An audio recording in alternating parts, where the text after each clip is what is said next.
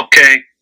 Well, you mentioned deregulation a lot. Can you explain what deregulation means? It means you wing it, dude. It means it's 100% just you don't think about what you're going to say. Like, you go into the conversation with her, and as I said, you have a baseline where you maintain forwardness. You have in the back of your mind that you're going to look to get her back to your place within a half an hour to an hour. You're not going to spend 3 hours walking around the city looking at bridges and going to cake places. So you can have on the back of your mind that you're going to be forward, but what you actually talk about with her doesn't matter. You can talk about her school, you can talk about your work, you can talk about fucking sports, whatever it's going to be, dude. It doesn't matter. Okay, so deregulation, you wing it. You never plan what you're going to talk about. You shouldn't know. That's what I'm saying. How do you actually know what is like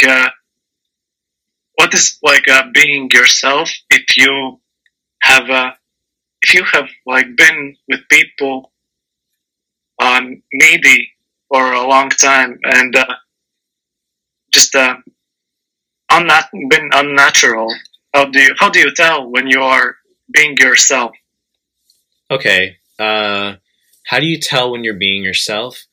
That's a good question. I would say when you're not fixated on the dynamic of the conversation or feeling intimidated in any way.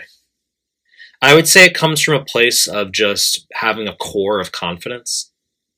It's hard to explain, but I would say it's feeling very secure in the possibility of losing her in the interaction, saying that you don't need her.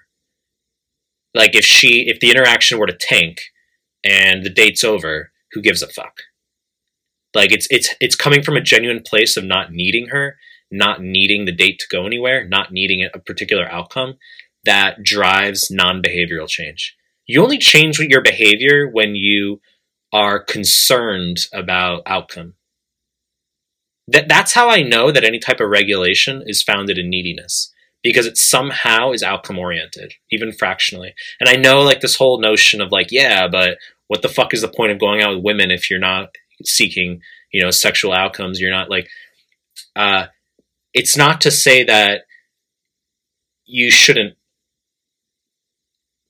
want particular outcomes or have particular preferred outcomes in the back of your mind, but it shouldn't be the fixation. Like, you can be process oriented, not whatsoever focused on an outcome, and still get the outcome you're looking for.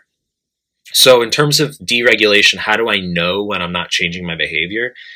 It would be the sort of subconscious awareness of my own non-neediness.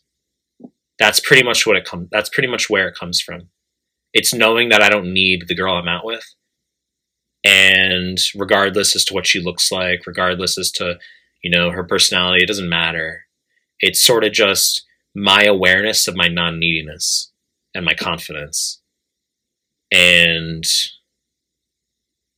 yeah, the degree to which you need her, the degree to which you are seeking an outcome is directly related to how much you change your behavior.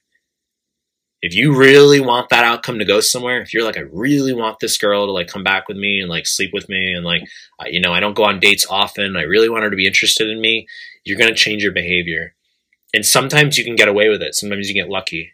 You're a little bit nervous, you change your behavior a little bit, but like it doesn't matter. There's a lot of leeway, believe it or not. As I said, girls are often just in a state. Like, they'll come back with you sometimes. But I'd say that's how I know that I'm deregulated, is just because I have an awareness for my non-neediness.